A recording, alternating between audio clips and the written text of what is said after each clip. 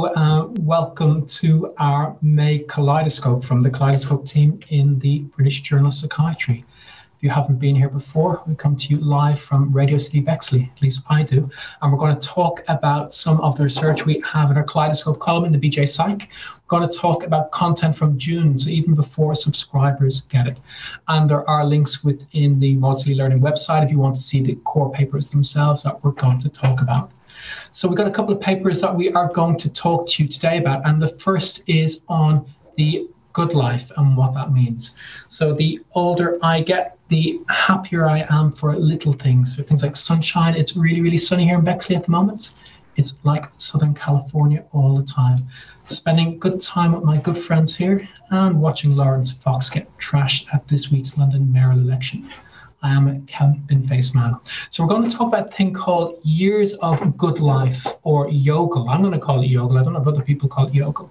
And one of the things in healthcare is we often measure outcomes like mortality. When do you die? People are interested in stuff like that, but it's not the only way to measure your life and its happiness. So YOGL has been defined as survival in an empowered condition, which sounds a bit of an NHS management speak to me. But the point is about things that are more than just mortality. So poverty, physical health, cognitive well-being, your life satisfaction. And with YOGL, you get a number that tells you how many years of good life you have. So I'm going to pass Dr. Albertson. Are you surviving in an empowered condition? And what is your YOGL? It depends on the day, doesn't it? I bring to you this paper, which was published in the Proceedings of the National Academy of Sciences, because I like that it is a big idea.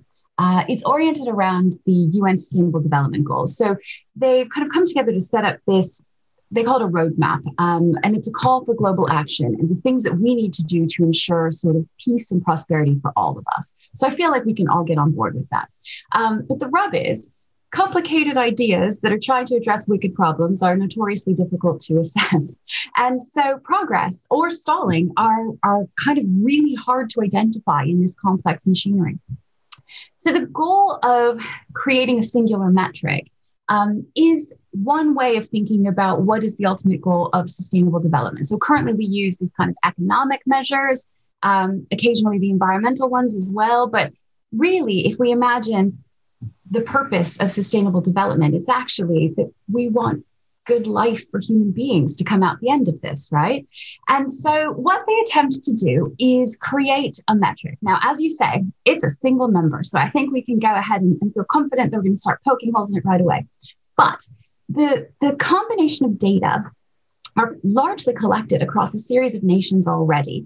And the argument is made that, in fact, we should encourage everyone to use these data, because what it does is go beyond just life expectancy. Because what good is it if we're all living sort of Mad Max Thunderdome style, right? And instead, we are empowered, we are healthy, we are able to make choices and enjoy things. And so what they propose is a metric that could be used within contexts of individual nations, but could be directly comparable and could identify subpopulations, so genders, whatever. And you could get this measure, years of good life. And by evaluating how it's changed across time, you could, as a government, be able to identify areas where maybe you'd like to invest resource, or identify a deficit that you could theoretically work to correct. Or you could use it in order to evaluate the worthiness of potential development projects, right? So instead of politicians coming along with like vanity projects, if you make them not only say how much it'll cost, how it's going to make all of our lives totally better, if you make them say how it will address sustained well-being in human beings across the country and the world, it makes a real difference in the way that we think about these things and we evaluate these things. So I think we should maybe hash apart the details, come back around and talk about what is the spirit of this, what is the hope of this, and how might it change the way we think about things in the future. That sounds like a cue for Dan and Suki to hash across the details. What did you make of the paper? Is it too simplistic? I mean, if you were being slightly critical, you'd kind of think, how can you, with the best will in the world, reduce kind of human experience to one number? And one of the things that we sometimes worry about is that just taking it into a slightly different area is we're interested in seeing whether interventions will improve outcomes for people within a particular design. And often in that, you're encouraged in the interest of purity to say, in advance, we're going to write down this outcome will change. And you will put down, you're discouraged from having lots of numbers. You pick one that you think is particularly interesting. And so you might say, we've got an interest in psychosis. We're going to be looking at that a little bit later. And you might think, as an intervention from that, we need a metric that encompasses the experience of kind of symptoms. And you might say, we've got a measure that picks out 6 or 7 different bits of experience that is abnormal in patients who might suffer from schizophrenia. And actually, we're going to see a change in that. And if there's a certain change, let's say 25%, 40%, then we're going to say that that's enough to make a difference. And one of the things that Dan has written very eloquently about, at least in 2 or 3 papers, is to say, if you just take one number and say, this is going to be our metric of change, you throw away so much data that actually it becomes quite problematic. And one of the consequences of that might be that at the moment, if you look at a bunch of different interventions, that you see that many of them show promise in kind of small, less robust designs, but actually become quite problematic once you scale them up and look at a large size. So if you've got this problem that you're reducing a lot of heterogeneity to one number, and then you're using that as an outcome, then the fact that that data reduction means that you're throwing away a lot of the information could potentially be problematic. Now, on the health side, it's clear that it's helpful to have some way of making decisions around resource, a bit like you were saying, if you're planning or you're having an intervention about resources are finite, you have to make the decision on some measure. So actually having a number in that sense, I think, is very useful. But against that, I think you need to have in the back of your mind that is always going to be a simplistic measure. You're probably going to need some finer measures just to be able to supplement that. So that was my 2 pence worth on that.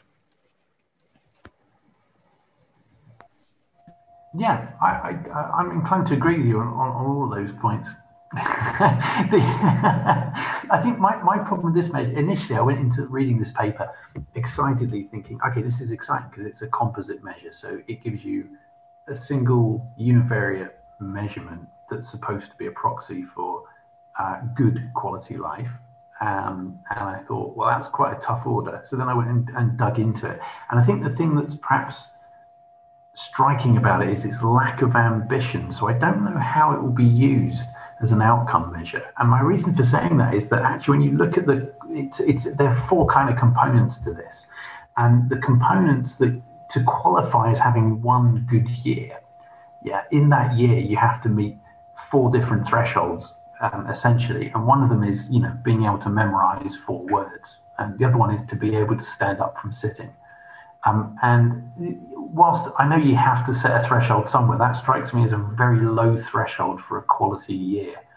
Being able to stand from a chair, memorize a few numbers. And it's always easy to pick holes in these things because I guess the point about it is it's not the absolute numbers that count, right? It doesn't matter what the absolute yoggles in the UK, US, and Europe are. What matters is presumably comparison with low middle income countries versus countries that are, wealthier and have generally high yoggles. So I guess as a comparative measure, it strikes me as really interesting and a nice way of operationalizing, a quality year of life, but versus any other measure. But I'm also minded that I went to a seminar on QALYs the other day, and I was staggered to discover just how much effort and complexity there is behind the notion of a QALY, quality adjusted life year. It's a really complex topic that takes in a whole bunch of different sort of statistical, mathematical, and health economic fields. So it seems to me that my last criticism of it being a bit too basic is perhaps a bit unfair because I don't have to struggle with the complexities of trying to define a metric. So overall, I guess if it's used as a relative measure, I'm interested. If it's used as an absolute measure, it's kind of unambitious. Being able to stand up, memorize a few words, does not, for me, constitute a quality year. Although, to be honest, my standard's not much higher than that. Being able to stand up and memorize a few names is probably not a bad baseline. You've had worse years than that. I've had worse years than that. So you say yokel, I say yokel. Let's call the whole thing off. Well, there's a question on that, right? So there's Tony Bergson has posted that here. So given that depression rates in developed countries are slightly higher, can we say that yokel, we're sticking with yokel, is in fact higher? Any comment on that? Depression rates in developed countries. I would argue that actually the data aren't as nuanced as that. So as it's set up, there are thresholds to meet. And as Dan mentioned, they are pretty low thresholds. They are sort of, you have to be above absolute poverty. You have to have, we would argue perhaps, baseline cognitive functioning. Life satisfaction measures, of course, are maybe where this would come into play. But as it currently stands, I'm not sure that it would be able to pick up on that detail. I mean, guys, correct me if I'm wrong here, but I think it's not, it is not perfect, nor is it deeply sensitive. But with that said, actually, it can still tell us things, right? And I think we have to be careful to not let perfect be the enemy of the good here, because the reality is that if we look at this data, we can see that although women have much higher lifespans than men in almost all developed countries, they have lower yokel. And it can be directly sort of pinpointed to the rubbish that comes along with being a woman. And you can use this to say, right, what's happening? So they for instance, took a look at the last 20 years of data for different subpopulations in different countries. And they were able to show that in India, while women's ultimate lifespan have gone up 3 years, their yokel has gone up by 8 years, and they can attribute that to kind of elevation out of poverty. So it can give us information about, I almost think of them as like systemic levers to pull. Sort of, if you're looking to run a country and figure out where to get the most bang for your buck, where could you channel those resources? But with that said, what I really like about it is the fact that if we all decided to adopt maybe not this, maybe something like this, whatever, the idea that governments, that politicians, that people who spend money on behalf of people would be forced to be answering to the impact it would have on those people, that could be a game changer. And so when I look at this, I go, okay, fine, maybe we need to up the cognitive threshold, or oh this, oh that. But what if we lived in a world where the people who ran our countries had to respond on behalf of the people, and it had to be transparent and backed up with data? And I like that. So there's a follow-on question from that in the chat. What about your belief system profoundly impacting your perception of your yokels? Is that what's happening with men? Are they just happier in life? And again, would that have cultural differences? Does that impact the validity of it? How much does your perception impact it, or does that make any difference to one's yokel? Is it too objective? So to go back to Dan's point, you can stand up or sit down. That's not perceptual. That's objective marker. That's hardcore. So that's a solid data point there. Well, they've got the subjective well-being's captured there, but it's captured as essentially one item Likert scale. Are you satisfied, somewhat satisfied, very satisfied, or dissatisfied with your, so the subjective well-being component there, relating to the previous question that you read out from the chat, Derek, is, if one argues that a higher prevalence of depression will mean or will correlate reliably with lower subjective well-being scores, then you could expect that to subtract a percentage or a fractional proportion off of the yokels for that country if it was prevalent enough. But that's about the limit, as I can see.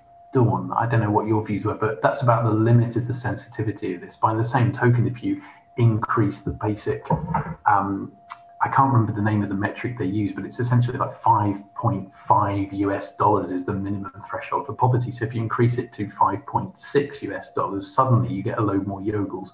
Well, you might get a load more yokels if subjective well-being also went up at the same time. And so I don't know how sensitive it is to intervention. I think that's, again, it's the real power of it, I think, is relative measure rather than absolute measure. I don't think it's got much utility as an absolute measurement, but relatively, I think it's pretty useful.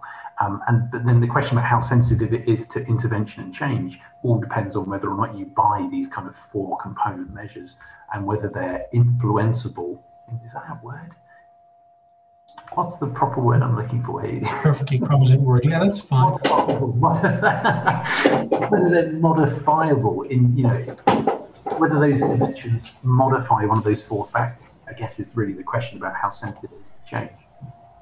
And there's a comment from Aisha, which I think is probably more of a comment than a question too, that comes on to the end of it, that resilience levels may be higher in poorer countries. They just have to get on with life and cannot afford to do no work. And data may not be as accurate in those countries. People may be nearly invisible.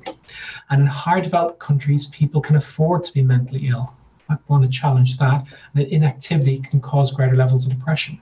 But again, maybe it comes back to the issue. So this has gone back to me about the generalizability about this between different cultures and countries. They would argue that it is in fact, oh no, sorry, Dan, I was gonna say they would argue that it can be, but I think, Dan, you've got a solid kind of nick in that armor. No, not at all. No, I think, but you could argue that in terms of if you were looking for a transcultural measure of subjective well-being, then presumably the subjective well-being component of the Yodel is sufficiently general enough for it to have within population validity. But again, it's a really good comment because we won't know until we try it out. And again, it's about relative versus absolute figures. But yeah, no, I think it's a really good point to make, and it'd be interesting to see how this metric performs with respect to intervention, whether or not it's sensitive to changes that we would hope would, or we would speculate might influence those measures. So can I take that back to you, Don, maybe to close this paper before we move on to the second one? I mean, what's the impetus for anyone to take this on? What's the driver for it? How much leverage has this got now? Even if we agree if it's a Yodel or a Yodel, who's going to go with it? Sorry, button clicking.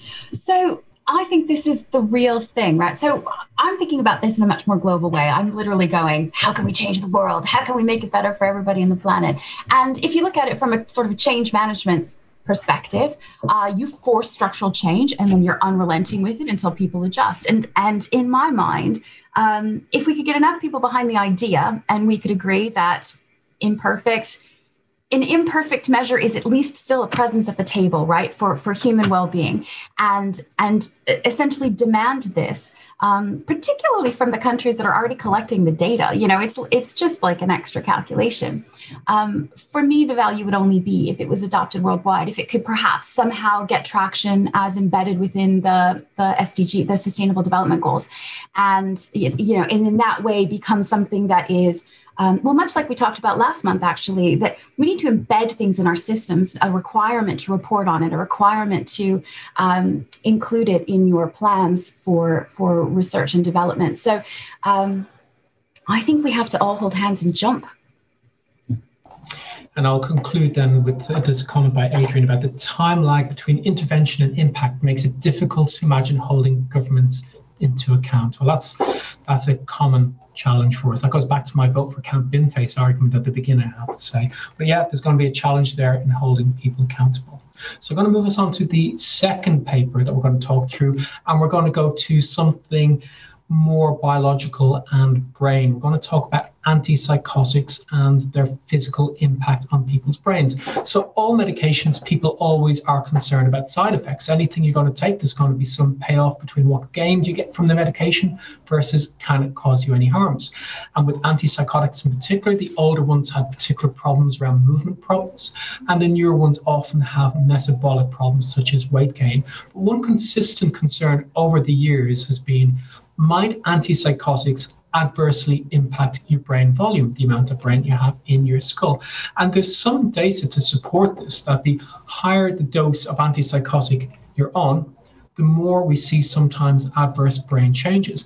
But it's actually a really, really difficult thing to study. And one of the reasons is, what are you comparing it to? Because we seldom have people with psychosis who are not on antipsychotics. So how do you know it's the medication causing it? Or maybe it's just the natural part of a psychotic illness. So it's a really, really important question, but it's really, really hard to test. So Suki, you're going to tell us about a paper that addresses this issue.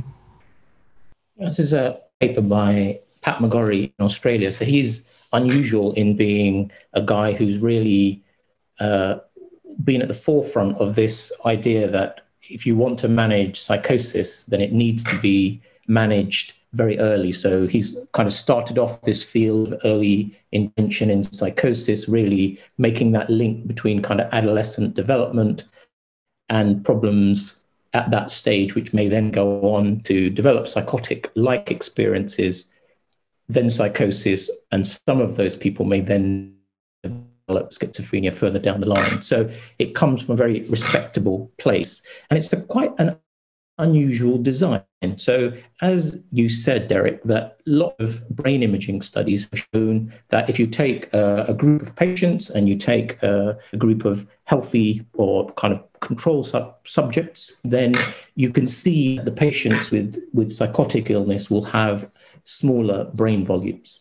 And if you look really carefully, you might identify that they're a little bit smaller in specific areas.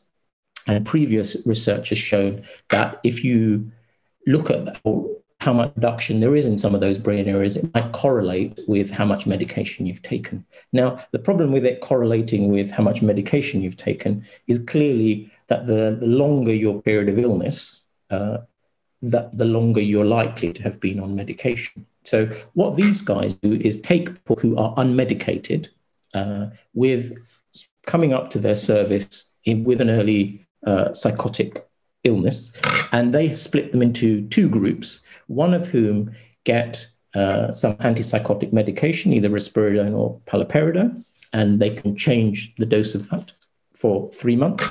And the other group is randomized, and they get a placebo pill, so no medication, and both groups get quite an intensive psychosocial intervention. So both of them are getting this quite strong psychological and social intervention, and half of them are getting some antipsychotic medication and the other half are not. And clinicians are blinded as to what happens. And what they've done is they've done brain scans on these people, the structure of their brain at the baseline before they start the medication, and they've looked at that again at 3 months and then again at 1 year.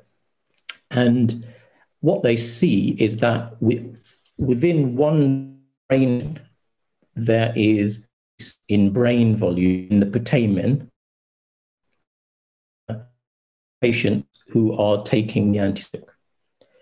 Patients who are not taking the antipsychotic, but just having the psychosocial intervention, in those 3 months, you see a decrease in that brain region. So models that they're looking at is to say that if you don't treat psychotic illness, at least with medication, then maybe some consequent brain volume decrement. If you treat it, then you get this enhanced effect on brain volume. And they had a third control group, which was just healthy folk and twice, just to make sure that there was nothing in their scanner or their imaging technique that just gave some change over that period of time. And reassuringly, what they found in those healthy control folk was that actually there was no change in their brain volume. The additional thing they looked at was actually compared, a bit like Dawn's Yogel, they looked at the BPRS, a kind of a measurement of psychosis symptoms, and they reported that amount of increase in this putamen volume actually correlated with the reduction in some of the positive psychotic symptoms. So linking those two things together to say it looks like symptoms will go down as this brain volume will go up. Now, interestingly, I can hear you asking what happens after the 12-month period. And actually at the 12-month period, that difference is no longer between. So it looks like it's a short-term effect. So what that leaves you with is that's a really nice, clean design, which is very unusual, particularly the element of having a placebo. Imagine scanning folk between 2 periods over 3 months, but actually giving them a placebo every day. So you're taking out one small part of the variance, which is related to whatever the anticipation might be of getting better with the medication. And we know that placebos can be quite strong. What does it tell you? Well, at face value, it tells you at least one of the brain structures is increased volume, seems to be correlated with reduction in symptoms over a short period of time. It doesn't look like a long-lasting impact. And this is really in the context of what does brain volume change mean? And there's a few areas where people talk about this. This is really in terms of adolescent development. If you scan children as they're getting older, paradoxically, adolescence, you actually begin to see growth in volume, and then above a certain, you start seeing decrement in volume. And one of the things that people have been very interested in is how can it be that reduction in that brain volume is actually associated with enhanced function, because that late adolescent is the period when your kind of impulse control starts kind of kicking in a little bit, and your cognitive flexibility improves. So how does that work? That argument has largely been around that you're pruning areas that you're not using. A paper in the Journal of Neuroscience, Rachel Gerst of Pennsylvania, who's looked at that in a group of adolescents, showed actually the grey matter volume does go down late adolescent period. But if you look at the grey matter density, about the thickness of the metric that you're measuring, that actually increases during that. So it's an interesting find. I think it's looking for an explanation because the imaging can only tell you so much. The fact that these regions that change the pallidum are linked to the dopaminergic systems, and they feed into these kind of frontal and striatal loops that are thought to be problematic in psychotic illness, adds an extra kind of frisson of interest that it linked into what we know. So there seems to be a face validity with this in terms of the brain regions involved. I mean, it's an interesting point you make. So it's and to the title of today's webinar, does size matter? So, but it also feels that it's certainly not causing loss of brain volume, which is a big concern for people when they take these medications. Dan, have you got thoughts on this paper?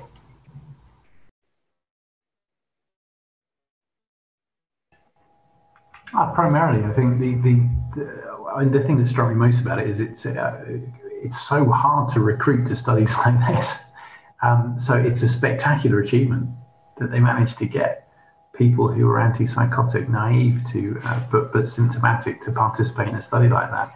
And I think the other thing that really impressed me about it, well, I don't know about impressed, but I think the result that sticks out is that I think it's at 3 months that you show hypertrophy in the pallidum, or the right pallidum, for the patients who are medicated, but you see a decrement in GMV, or grey matter volume, in the same region for the patients that were on the placebo. And it's nice that they had the healthy controls in the middle, so that you could see what happens when there is no, putative disease mechanism happening. So I think that was really impressive. I think what I'm really excited by, though, is I'm hoping that they recorded some functional measure as well when they did the scans, and I'm hoping there's a paper to follow up which shows some changes and normalization, or changes of just some changes in functional connectivity as a function of being in the placebo or the medication group. So fingers crossed they did that, and that there's a paper coming soon. Well, funny, we did a different paper by that group in the previous month's Kaleidoscopes. I think it was in April. So it feels to me that this, I don't know, but it feels to me this group have quite a bit of data coming out on this. So I suspect we're going to see more on it. Dawn, what were your thoughts on the paper? I loved it because it was clean. It was, like you said, it had face validity, so it felt quite intuitive. It felt like it was kind of, closing down some questions that had been open for quite some time. I want mechanism. So yay, big, small, all those things. But tell me, how does it work? Show me what exactly is going on, and how can we use it as a leverage point? For me, that's what it ultimately is always about. So it's great. And it definitely will be one of those sort of, it cements our understanding kind of papers. But yeah, I'm looking for the next one. I want to see what happens in the next bit. So what would you guys expect to be the next? Do you know what I mean? If you're that lab, what is the next piece that you close up? There's a couple of things that The recruitment thing was interesting.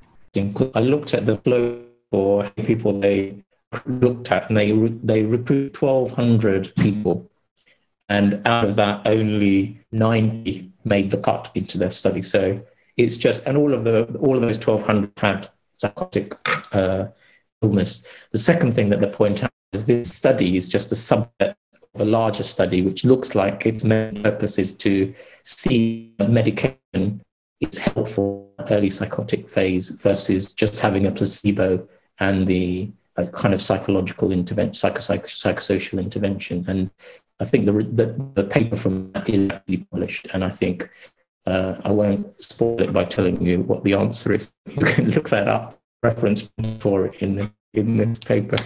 The answer about mechanism, I think you're really talking about the limitation of MRI technique. You can look at structure, you can look at changes in structure.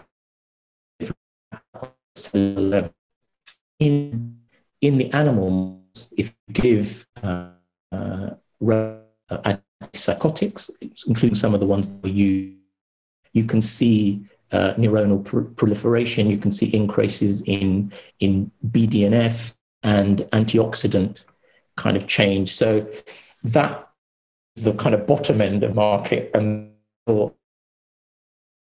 between the kind of the patients and the brain change,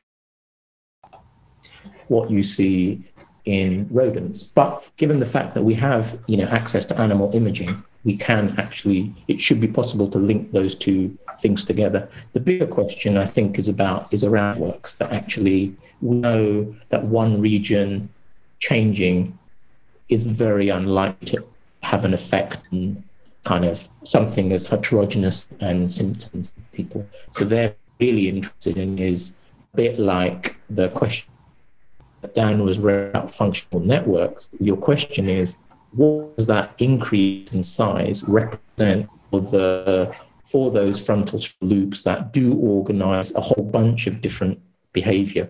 So I think that is another question you can answer. So, I mean, like all good science, what you're looking for is it will generate more questions than the answers that you have. But it's certainly been interesting to have a very keen time over a short period of time to show increase in, size, which is correlated with, a positive change in symptoms, and the fact that it's a relatively short period, because 12 weeks for brain change is a lot. And then open up these avenues for look both down at a finer grain, more granular kind of cellular, and also for what does this mean to address.